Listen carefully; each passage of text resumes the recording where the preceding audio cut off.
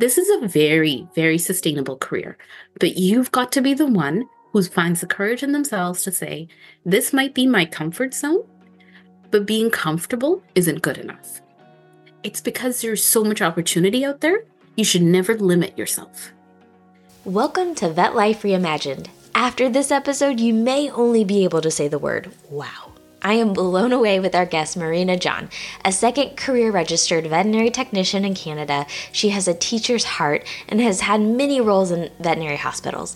She is now a locum veterinary technician and volunteers in a nonprofit hospital called Helping Paws. She teaches the veterinary assistant program at Vancouver University, and she is a huge advocate for fear-free, which she is bringing into many different settings. Marina shares her fascinating journey through different parts of veterinary medicine. We discuss the misconception of the unicorn clinic. We talk about how veterinary medicine can be a sustainable career, and all throughout, take notes, because we discuss ways to set up your hospital culture for success. This episode is one you really might want to take notes on. It is my pleasure to bring you Marina John. You have a very different and maybe a unique way of how you found veterinary medicine. So what is your start? How did you discover that this might be a career for you? Yes. So for myself, I feel like most people in this industry have very similar backgrounds as to how they got into veterinary medicine. They loved animals. They had animals their whole life. They're always rescuing animals, and they always knew this is what they wanted to do. I had no idea what I wanted to do in my 20s. I was very much a lost adult. So I decided that after I graduated from university with my Bachelor of Science degree, that I was going to fly halfway across the world to Seoul, South Korea, a place I had never been, where I didn't know anyone, where I didn't speak the language. And I figured, why not? Let's teach English as a second language to grade 5 to grade 9. Never taught before, never really been around children before. Grade 5s are super excited about everything. They love to learn. You walk into the room and there's just this excitement and this buzz. And grade 9s are your preteens. So you've got your 12 and 13-year-olds, and they're just mini adults. They know what they like, they know what they don't like, and they are not impressed by any of your shenanigans. So it was a huge learning curve for me, but I really quickly realized that I do love to teach. And that was an aspect of that job that I definitely wanted to take and build on in my career, but something was always kind of missing. So one day I was sitting there on my lunch break, and embarrassingly enough, I took a BuzzFeed quiz, and it was, what are your top 10 career matches? And veterinary technologist was one of my top 5. So I had never heard of a veterinary technologist. I didn't know that this was a thing at all. I'd never really been in a vet clinic before, so never knew that this was a potential career option. I looked into it a little bit, and I went home that day, and God bless my poor lovely husband. I said, I think I figured out what I want to be when I grow up. I think I want to do this. And so do you want to maybe move back to Canada with me? And within about a month, I had written my exams. I got into a university, and we said, okay, packed up our lives from South Korea, moved out to Ridgetown, Ontario. Big shout out to Ridgetown. God bless them. It is a town that is so small that we drove through it a few times because we didn't realize we had driven past the town. There's about 1,000 people, and the big the big moment in Ridgetown was when they opened a Tim Hortons. That's how small we are. But it was great. It was probably the hardest thing I've done. I had 5 years of university. I did a specialized degree. I figured 2 years of a diploma program, how hard could it be? Oh boy. It was a lot, but one of the best educations I could have asked for. And from there we moved again, and we moved back in with my parents, because when you get out of school as a technician, you don't have a lot of money. And my husband supported me through school by working a minimum wage job in another town because there were no jobs in our town.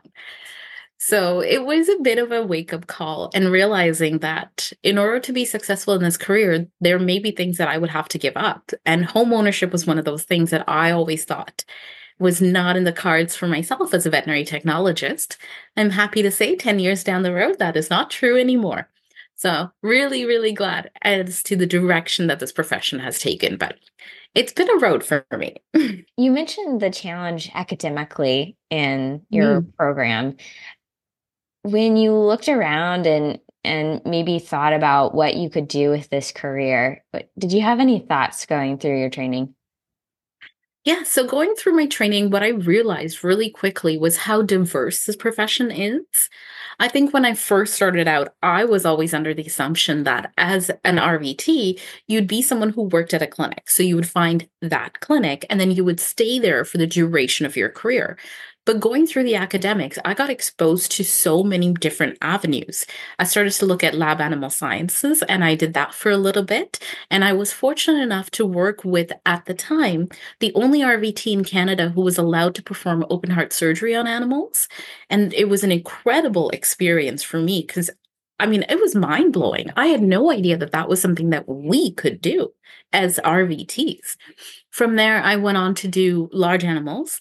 So I was a farrowing tech, which involved a lot of midwife, AI. I also did herd health, and that was a career in of itself. And my manager at the time at the farm offered me a job right off the bat and said, I don't even need you to finish school. Like what you've done here has been so great. I would hire you on the spot. Do you want to quit school? And I said, love you, but no, I really want to see what else I can do. I know this is not your whole career, but I am curious to hear you describe it and kind of what you were doing. 100%. So, what I myself was doing was I was responsible primarily for herd health. So, we had about 10 rooms with 30 plus sows in the rooms, and each of those sows can have anywhere from 9 to 15 piglets. So, I was responsible for the health and well being of all of those animals. So, when one of them went into labor, I would glove up to the arms and I would be in there doing what I needed to do to help with the birthing process. And as soon as they were born, it was neonate care. So putting them under warming lamps, cleaning them up, teeth docking, tail docking, ear notching, and iron injections. You had to periodically go through and check every single piglet. They're they're not meant to be in such tight confined spaces. So even though our farm did the best we could, they're just not meant to live like that. And one of the problems that you commonly have in these types of farms is self mutilation or herd mutilation. So, in order to prevent that, I would check every single animal in all the different pens. I also did quite a bit of neutering. We would neuter anywhere from about 100 to 200 piglets a day. And so now into my career, when I went back to companion animal, I was asked back in the day, do you want to learn how to do cat neuters? And I said, no, thank you. I have had my fill of testicles. I am good. And yes, AI was also a part of it. So we would have our big boars who would be brought in, and we would do collection and artificial insemination on our sows as well. I can't say that it's something I want to do again. Boars are pretty intimidating. They're quite large animals and they know exactly what they want. And if you're in their way, they don't have a problem physically moving you. And as a woman who's 5 feet tall, I got moved a lot. Well, thank you for sharing that because that is probably not an experience very many people have. But I think that is so good to just explore different things out there. And even if it becomes just a really fun story to tell, I've got some of those too. I think it's a part about learning about yourself and again that you were still dedicated to completing your program. So I think that's really interesting. So didn't decide that that was forever for you. You went to go finish your program. What was next? So, with finishing my program, I got the opportunity to also work with dairy cattle. Realized very quickly I'm terrified of cows, and that was not the career for me. Also worked with horses, and again, whenever they bring out that little step stool for me to be like, "Hey, go ahead and stand on this so you can climb on the horse," I was like, "So this is not the career for me." But it was definitely interesting. And then when I left school, we moved back to Toronto and I got a job with the veterinarian and he had just opened this practice. And when I say it's brand new, I mean like we had nothing in the practice except for four walls, a roof, and the floor. So back in the day, we used to order all of our supplies from this big binder because they weren't on websites yet. So he just handed me this binder and said, "Here you go, order everything that a vet clinic will need. And I also need you to hire the remaining of the staff, set up protocols, do timesheets, and anything you could think of that needed to be done that wasn't the actual going into exams and providing appointments and what a vet can specifically do. Everything else fell on my shoulders." So I'd been out of school for about 3 months at this point, and myself being who I am, I said, "Sure, I mean, that sounds like a lot of fun. I'll learn as I go." It was a learning experience, certainly. I don't know that I would recommend it for other new grads because it was a lot. And unfortunately, this is also sort of the first time that I really experienced a tremendous amount of bullying in the industry, which is part, as much as there's so much that's really beautiful and lovely, and all the heart that goes into what we do and in our industry and the caring and the empathy, there is a little bit of a dark underbelly to veterinary medicine, and part of it is bullying, and part of it is toxicity. So while I was working with this vet, there was a lot going on in the background. But one of his favorite things to say to me whenever I had a question or whenever I had an opinion that may differ from him was for him to tell me, "Well, you're just a woman and you're just a tech. So what makes you think you can say anything?" And that went on for quite a while, a few months. And eventually I realized that this is just not right. And I wasn't learning, and I certainly wasn't building my confidence. So I went to a professionalism and ethics course, which was one of the requirements for us here in Canada, in Ontario specifically, to be able to be considered RVTs, is you have to complete this course as well as writing your VTNE and going through your actual program. And at this course, at the end of the class, I went up to the instructor and said, "Hey, do you think I could pick your brain about this? I don't have a lot of experience with vet clinics. I don't know if this is what it's supposed to be like." And so she and I chatted for a few minutes, and I could just see the color drain from her face as I talked about my experiences. And she went, "Okay, well, that's not what it's supposed to be like." And then a few days later, she actually just showed up to the practice to talk to the clinic owner. And she said, "Hey, like I do this course, I have my consulting business. I'm just curious to know about your practice." They chatted for a while. She hung around for the day.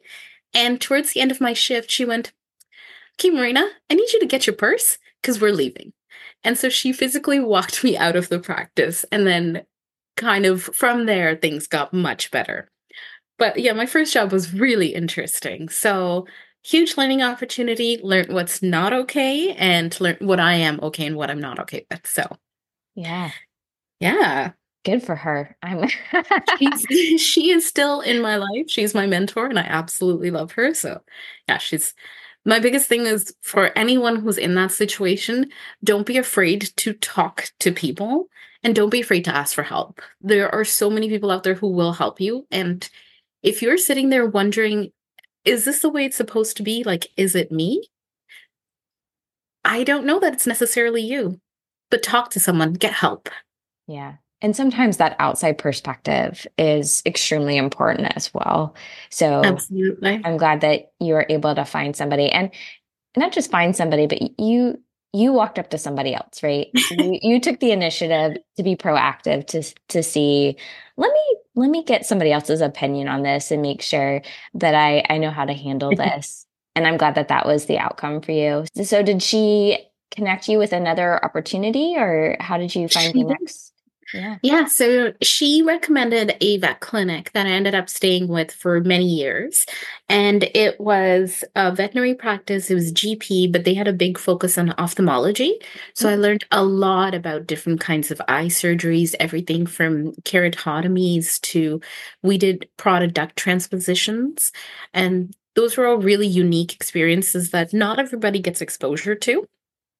I can also intubate and put an IV catheter in any kind of brachycephalic now because that's all we really got. I had all the Frenchies and all the bulldogs. So, really amazing opportunity. I was there for many years. And It was a really unique setup because it was two vet clinics that were right next door to each other in a big building. And the GP practice was owned by the father. And next door was an ER referral urgent care practice that was owned by his son.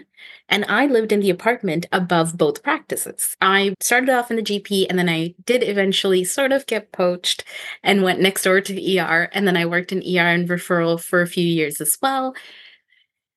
Initially, not having to commute to work was so lovely. But after a few years, you're sort of never not on call and you're sort of never not working. Because even when I was upstairs, I was always wondering, like, oh, what's happening down there? Are we short staffed today? And I still remember this one night when we were all asleep in bed. It was probably like 11:30, and my phone just started going off. And I got all these panicked messages saying that they only had one tech on that night, and that tech, unfortunately, was really ill and was heading home. And we had 14 patients who had been hospitalized. We had a few triages that were waiting, and some were quite critical, and they had three patients waiting for a blood transfusion. So I jumped out of bed, threw my scrubs on, ran downstairs, and I worked a 17-hour shift that day and then came back home, back up the stairs. There's Oh, wow. Yeah, so again, one of those really amazing opportunities. I learned so much, and they were all things that I had never done before. So I'd never done a blood transfusion. I had never done bronchial alveolar lavage, and that's one of the scariest procedures I've ever been a part of. And I remember the vet who was working with me saying, "So we're sort of kind of going to waterboard them a little bit, but it's okay." And I went, "Oh, oh, okay, great." But that was probably the towards the end of my career out east. And then we decided that living and working in Toronto in a construction zone above the clinic that I worked at was perhaps not the best for my mental health or my relationship, really. My relationship took a big hit from my needing to put my career ahead all the time and not knowing how to set up those healthy boundaries. Because I'm also part of that generation where having boundaries was not something that was seen as a good thing.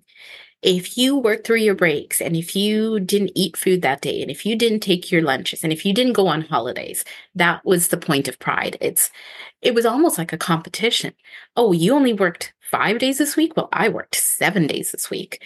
And again, now a few years down the road, looking back, I'm starting to recognize why that was so problematic.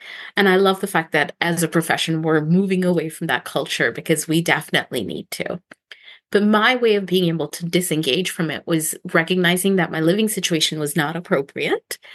And we really needed not only a change of pace, but I just needed a fresh new start. So my husband had always been talking about Victoria, BC. He had been out here on vacation this one time and he loved it and the island life. And so I said, you know what? Let's just go for it. So I called a vet clinic in Victoria and said, any chance you're looking for techs?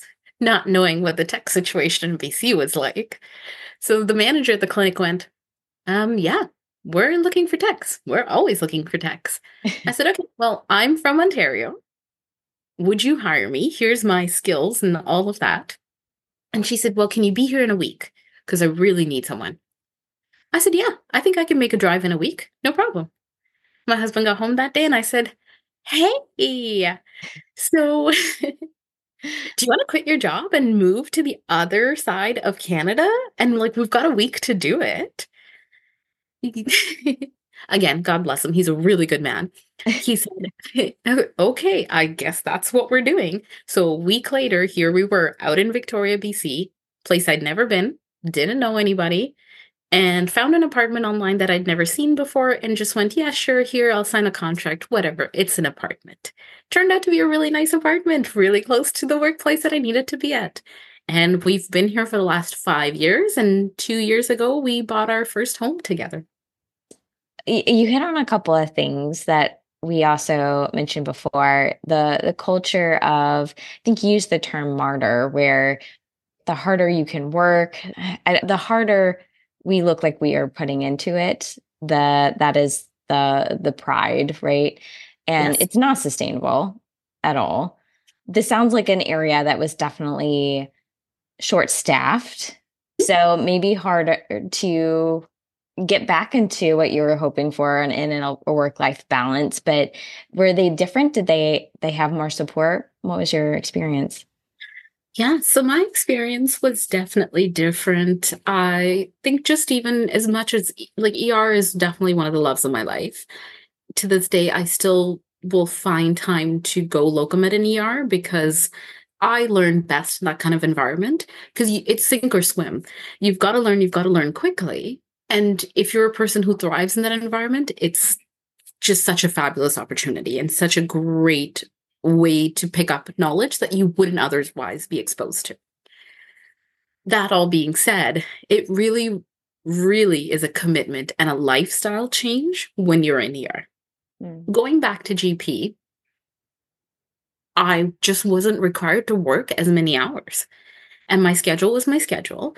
And I had days off. And when I was off, I was not to come to work. Like, even if it was just to, like, stop by and say hi, I would be there for like maybe 5 minutes and be like, okay, we love you. We'll see you on your next scheduled work day. You need to go home.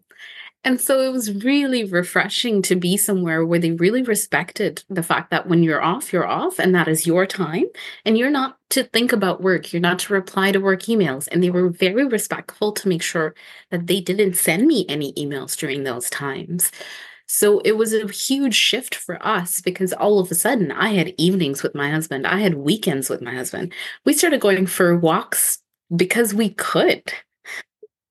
And it sounds like because you do so many different things, you might have had opportunities to not only just enjoy your family and the simple pleasures of walking with them, but you've been able to do teaching. You teach now in a university. You're a big part of different veterinary technician organizations. It's just grown you into a whole new person, and you're able to give back and gain more skills that you can bring back to that clinic that allows you to have that balance. Where are you finding your biggest joys these days when it comes to working in veterinary medicine? So my biggest joys in veterinary medicine right now, I mean, definitely the teaching is part of it. I love being able to teach the veterinary assistant program at Vancouver Island University. I have a mix of students, so I will get anything from the 17-year-old who wants to go into veterinary medicine as their profession to the lovely retired Gabby who just wants to know how to take better care of little Fluffy at home. And it's just such a fantastic array of personalities and individuals that I get to meet and teach and talk about life experiences with. My other passion as well is the charity work that I'm fortunate enough to be involved with. So there's a group here in Nanaimo called Helping Paws that is run by one of the most amazing individuals. She's a vet. She's been doing this for years. It's 100% nonprofit. Everything that they do is by volunteers. All the supplies that they have are through very generous donations. And at our most recent clinic, we were able to provide veterinary care services for 90 plus animals in a span of 3 hours. Wow. And that includes everything from a full physical exam, updating all of their vaccines, providing them with dewormers, flea and tick medications, and microchipping them. Plus, we also deal with things like if they've got like a skin rash or an eye problem, there's medications that are dispensed right on site. If they need dental work, we can explain the dental surgery to them and be able to provide them with an estimate. All of that in 3 hours.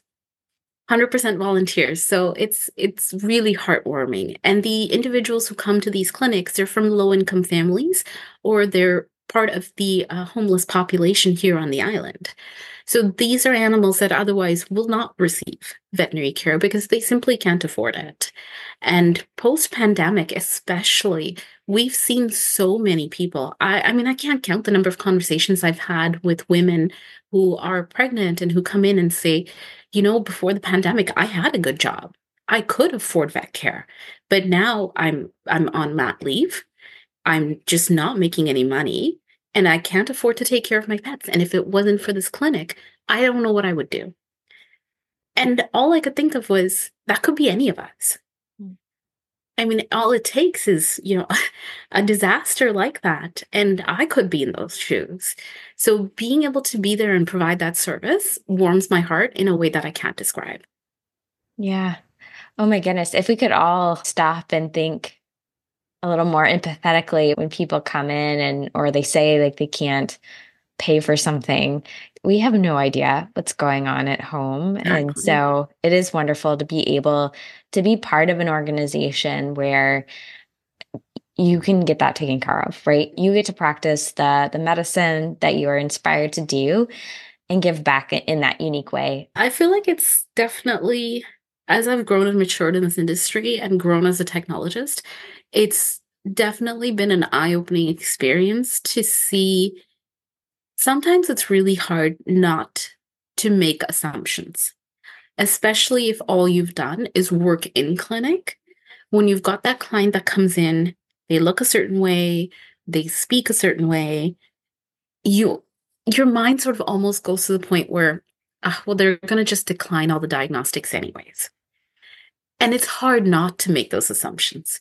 But I'm so grateful to have had the opportunities that I've had because I've gotten to see the people behind those moments. And so now I try really hard not to make those assumptions because there's so much more going on in the background that you're never going to know. And I'm always surprised sometimes by the people who, I've had people come in and say, I know that my pet needs a dental, so I'm going to sell my car so I can afford to pay for this. Wow. And I just need an estimate so that I can know how much I need to sell my car for. And that's amazing. Yeah. Do you cry every day? No. Most days. Oh. Uh, well, one of the first things I asked when I said, why are you interested in coming and sharing your story on Vet Life Reimagined? You said you really want people to know that veterinary medicine can be a sustainable career. And Mm. so, just kind of through your experience with your working with others, what gives you that confidence? And what else would you like to share with people about that? Absolutely. So, what's given me the confidence is honestly time. I've learned so much over the last, and 10 years in this industry is really nothing. It's not a long time, but I've had such a varied career over the last 10 years that it's opened my eyes to all the different possibilities that are out there. Like I said, when I first started out, I believed in my core to the myth of the unicorn clinic. I thought your goal as an RVT was to find that practice where you would stay for the next 20, 25 years of your life. You would be their lead tech. You would be that person that they couldn't function without. And then you would retire or die at the clinic, right? Which is, Yep. again, something else we all say, and we've all heard someone say, oh, I'm going to drop dead at work one day. Oh, that's not okay. No, I want to drop dead in like this background here on a beach under the sun. So it's taken a long time to be able to change my perspective, but that has come from the fact that I have pursued every opportunity that I heard about, read about, or saw. I didn't have any experience working with pigs before I started working with pigs. I didn't have any experience in lab animal sciences before I did that. Don't be afraid of the no. Just go for it. Because the worst thing someone can say is no. Or honestly, most of the time they say, not right now, but I'm going to keep you in mind. And they do come back to you. But you've got to be the one that goes out there and says, I may not know how to do this right now, but if you teach me, I will learn. I will learn really well, and I'll be the best that you've had. Mm. And one of the best pieces of advice I got was from this just amazing, amazing veterinarian who had been in the profession for 50 plus years and was still going strong. And she said to me, listen, this whole idea of unicorn clinic, she's like, it's garbage. Just put it out of your mind, okay? If you were to look at my resume, you would think I could not keep down a job because every 2 or 3 years, I change jobs. And that's not because I couldn't keep down a job. It's because there's so much opportunity out there. You should never limit yourself.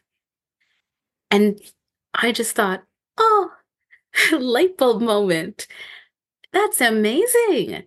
as someone who's been in management, if I got two different resumes and I was hiring for a position of an RVT, and one resume was for a person who had been at one clinic for 15, 20 years, and the other resume was someone like myself who's done ER, ICU, referral, large animal, small animal, exotics, I am far more likely to want to hire the person that has done more. Because a person that's been at that one clinic for years and years, it's great that they have the experience, but they know how to do that one thing at that one practice. So don't limit yourself. This is a very, very sustainable career, but you've got to be the one who finds the courage in themselves to say, this might be my comfort zone, but being comfortable isn't good enough. For most people, not. If you are happy, by all means, you stay where you are. Absolutely. And you can also find experiences often within the same hospital. Mhm. So we had a guest, Nicole Dickerson, and she is a VTS in emergency and critical care, but she talked about that she would go with the patient and sit and watch the radiology team do something, and she would learn something from them. And then she would Mhm. go to the internal medicine team and she learned something from them, especially if you have a big hospital like that where you can learn from Yes. different specialties and learn new skills. You may even be like, "Ooh, wow, maybe I want to go and specialize, or maybe I do want to move into a different department." Those are all things that are okay to think. They're okay to explore. And Mhm. if you are in an environment that thinks otherwise, then don't listen to them. It's your life. You have to live your life. They do not. There are so many opportunities in veterinary medicine. That's why we have this podcast. So I'm so glad that you believe that as well, and that is your experience. Another thing that you talked about that you're very passionate about, and I think this can go in hand with sustainable careers, increasing the diversity of our profession is definitely a conversation that we talk about. And you mentioned yourself that when you look around, there's not necessarily a lot of people who come from your background. So what is your experience with that? Yeah. So, and I say this quite often, honestly, as an icebreaker, because talking about race and culture is not always the most comfortable topic for a lot of people. Because I genuinely believe that in our heart of hearts, we want to be able to do our best. And we want to not offend anyone else. And that's really important to us. And especially as a Canadian, we are a very non offensive group of people. We will apologize at the drop of a hat. So I will often say, hey, I know that there isn't going to be anyone else that looks like me. And that's not just because I've got bright purple hair. Like, it's okay. Let's talk about the elephant in the room. It's fine.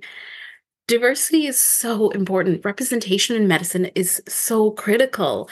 I was listening to this podcast by an African American human nurse, and he was talking about his experiences in the industry. So he had this one day where there was a patient who was being looked after by one of his colleagues who was Caucasian, and his Caucasian colleague came to speak with him about the patient. And she said, you know, I'm really worried about this patient and I think I need to order a psych consult. So he was a bit taken aback because that's pretty unusual. And he said, okay, well, what's making you feel this way? And she replied, well, every time I go into the room, I find her smacking herself in the head, like obsessively. She's just sitting there hitting herself. And when I ask her about it, she just pretends like it didn't happen. And she said, this has happened a few times, and I'm just getting really concerned that maybe she needs to speak to somebody. So, he chuckled for a moment and said, is there any chance that she's African American? And his colleague went, yeah, she is. Great. He said, does she have her hair in braids? And his colleague said, yeah, how did you know? So he smiled again and said, so here's the thing. When your hair is in braids, you are taught not to scratch. Instead, you pat yourself over and over when your scalp is itchy, because otherwise you're going to wreck your braids. And she went, oh, I had no idea. No psych consult. So representation in medicine is really important because there are cultural aspects to to things. And especially when it comes to what we do, we mix patient care, we mix finances, very difficult conversations about finances, euthanasia, pet care, and we're providing medical care for patients who can't talk to us in a language we necessarily understand. So we really have to be able to bridge the gap between the client and the medical professional in the room. And the best way to be able to do that is to be able to have cultural milestones that you share. If you want to be able to have a really productive conversation with someone and establish trust, one of the best things to do is laugh together. When you've got those moments that you can share and say, hey, you know, so and this, and has that ever happened to you? That's a great moment to be able to have. And a few years ago in 2020, our organization, the BCVTA, did a wage survey. We've got roughly anywhere from 12 to 1,400 active members right now. Of those, about 405 took the wage survey. One of our questions was, how would you self-identify in terms of your ethnicity? Of the 405 people who took the survey, 5 people, not 5%, 5 people identified as people of color. So for myself, as a person of color, I, again, jokingly say I'm going to find the rest 4 of you. And and I think that's huge. It's eye-opening. BC is a very diverse region. We have a huge minority population. So when you're talking about the person that you're going to see the most, in most GP practices, the veterinary technologist is the one you're going to interact with the most. The vet's going to come in, they're going to do their exam, they're going to do their diagnosis. But the tech is the one who's going to do the discharge. They're the one who are going to stay with your patients for the longest amount of time. And let's be honest, they're the ones who are going to take the cute photos of themselves cuddling your pet. So being able to have more people who look like us when we're in those situations is vital. What a great point, and Nicole's episode is coming back and reminding me again, but she's not the only one who has said this, but one of the big things that sparked her, because she's a second career veterinary technician as well, was when her cat was hurt and she went into the vet, she remembers that vet tech. And that was kind of inspiring to her. And that was one of the big starts of her journey. And that's how impactful veterinary technicians can be. Because what you just said, you are interacting with that pet owner a lot. And you matter. You matter in many, many ways, but you definitely matter to that pet owner. And so whether you just remember that and you take care of that pet owner, and having people that look like our audience, who look like our pet owners, that means a lot to them. So if we can continue to support individuals in every way we can, that they can make that relationship and that connection, that builds trust within the practice between clients, and that just makes life so much easier and happier. And so that, I mean, it's just overall beautiful. And I think, one, I'm very passionate about this industry as well. And I think anybody who wants to be in it needs to be in it and come on right now. But, it's always good to get that reminder of you matter. You make a difference to somebody. So if you do look around, and I think specifically you said when you go to a conference, right? Mm-hmm. You look around and it's a little bit different than home. Because if you look at the pet owning population, it's ginormous. It is Absolutely. Very diverse and who owns pets. So we have a lot of opportunity to continue to grow there and support in really big ways. Yeah, 100%. My biggest advice for most vet clinics is to have an open house. Invite in the community that you actually serve. Who doesn't like a little wine and cheese mixer? We all do. We all do. With puppies, I mean. Puppies. I mean, come on, right? Do it. One evening, one weekend, take 2 hours, open it up for your community and say, hey, we want to know how to serve you better because we're here. We're physically here to help you, to provide the best care that we can, but we can't do it if we don't know what you need. And if we don't know who we're serving, get them to come and sit down and talk to you about what's working and, more importantly, what's not working and how you can change that. And it's a beautiful moment of connection. And even if not much else comes out of it other than you had a great, fantastic time. You've built trust there because now you're not a nameless, faceless entity behind a door who's going to take their pet away from them to do something and then give them a bill. Now they know who you are. Yeah. I just pictured if my dentist had an open house, that would be so less intimidating than when they ask questions and they have like a drill in my mouth. So, Yes. What's with so that? Why do they always try talking to you I when it's don't happening? Like, know. I got nothing for you. But I love that idea. I love that suggestion on a way to really build those relationships with our clients and stop and listen to them, Mhm. get to know them. What an opportunity for the whole hospital too, to Absolutely. be able to do this in a relaxed where we just get to focus on talking with people and serving them the cheese. Yeah. um, so yeah, what a fantastic suggestion. One of the things that I also love that you are able to do, because this is a great example of building skills within the practice that you're already in.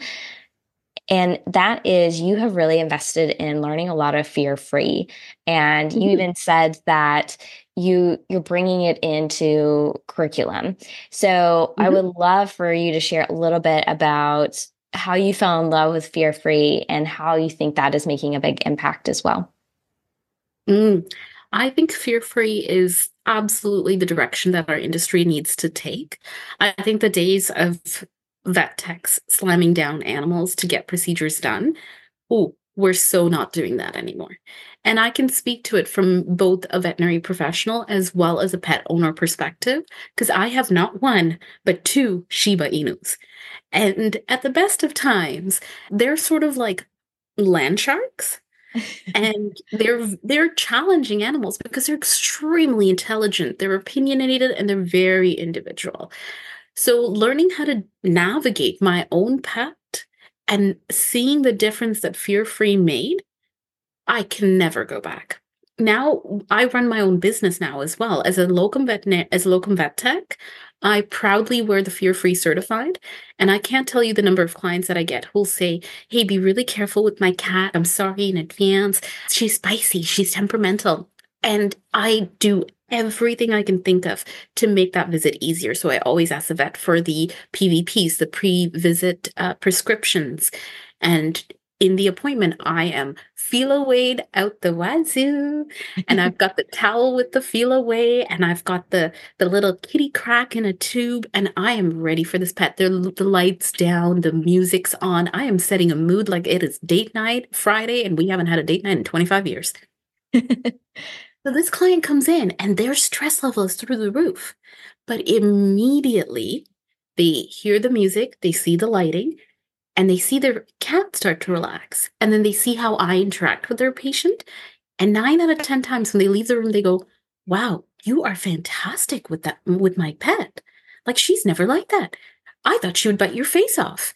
And I went, "Well, I wouldn't like that. And it's not nice for her. So we don't have to put her in that situation. So next time, why don't you just put her in the car and give her treats and just sit in your driveway?" And we talk through all the different ways that we can make every visit that much easier for them.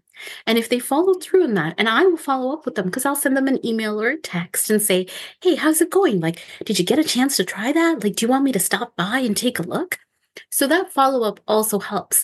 And again, what a fantastic opportunity as an RVT to be able to create a job for yourself in the clinic. You could be the person that runs the Fear Free program, right? You don't necessarily have to be the one who's putting in catheters and in surgery if that's not your thing.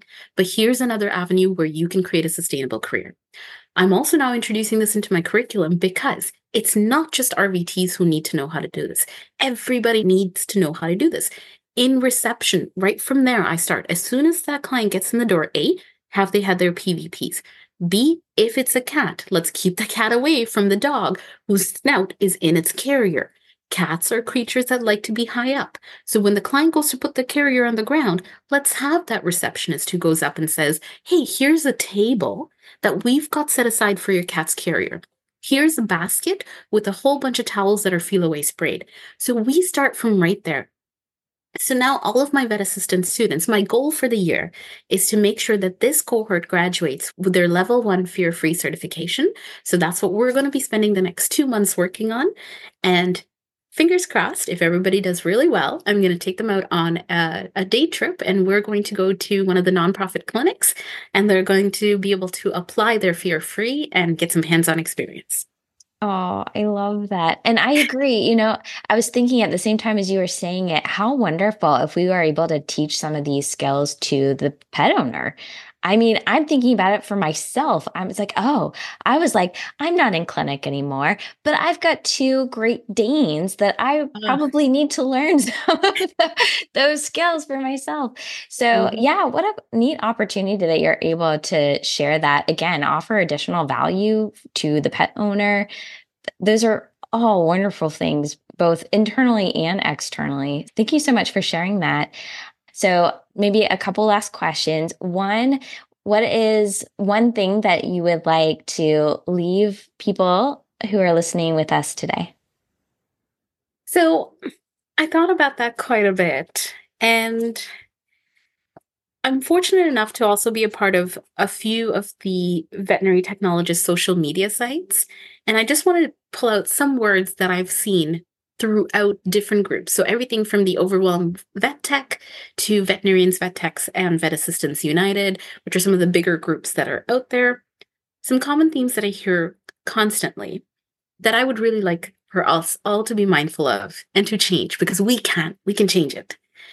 Gaslighting, poor team morale, poor health, unhappy partner, work harder because the clinic is short staffed, jump ship, sad, tired, tired of being poor, tired of being belittled, of being yelled at. Today broke me. I'm scared to say anything. That really hit me because I've been there. And we can make it so much better. And I don't think it's that hard to make it that much better.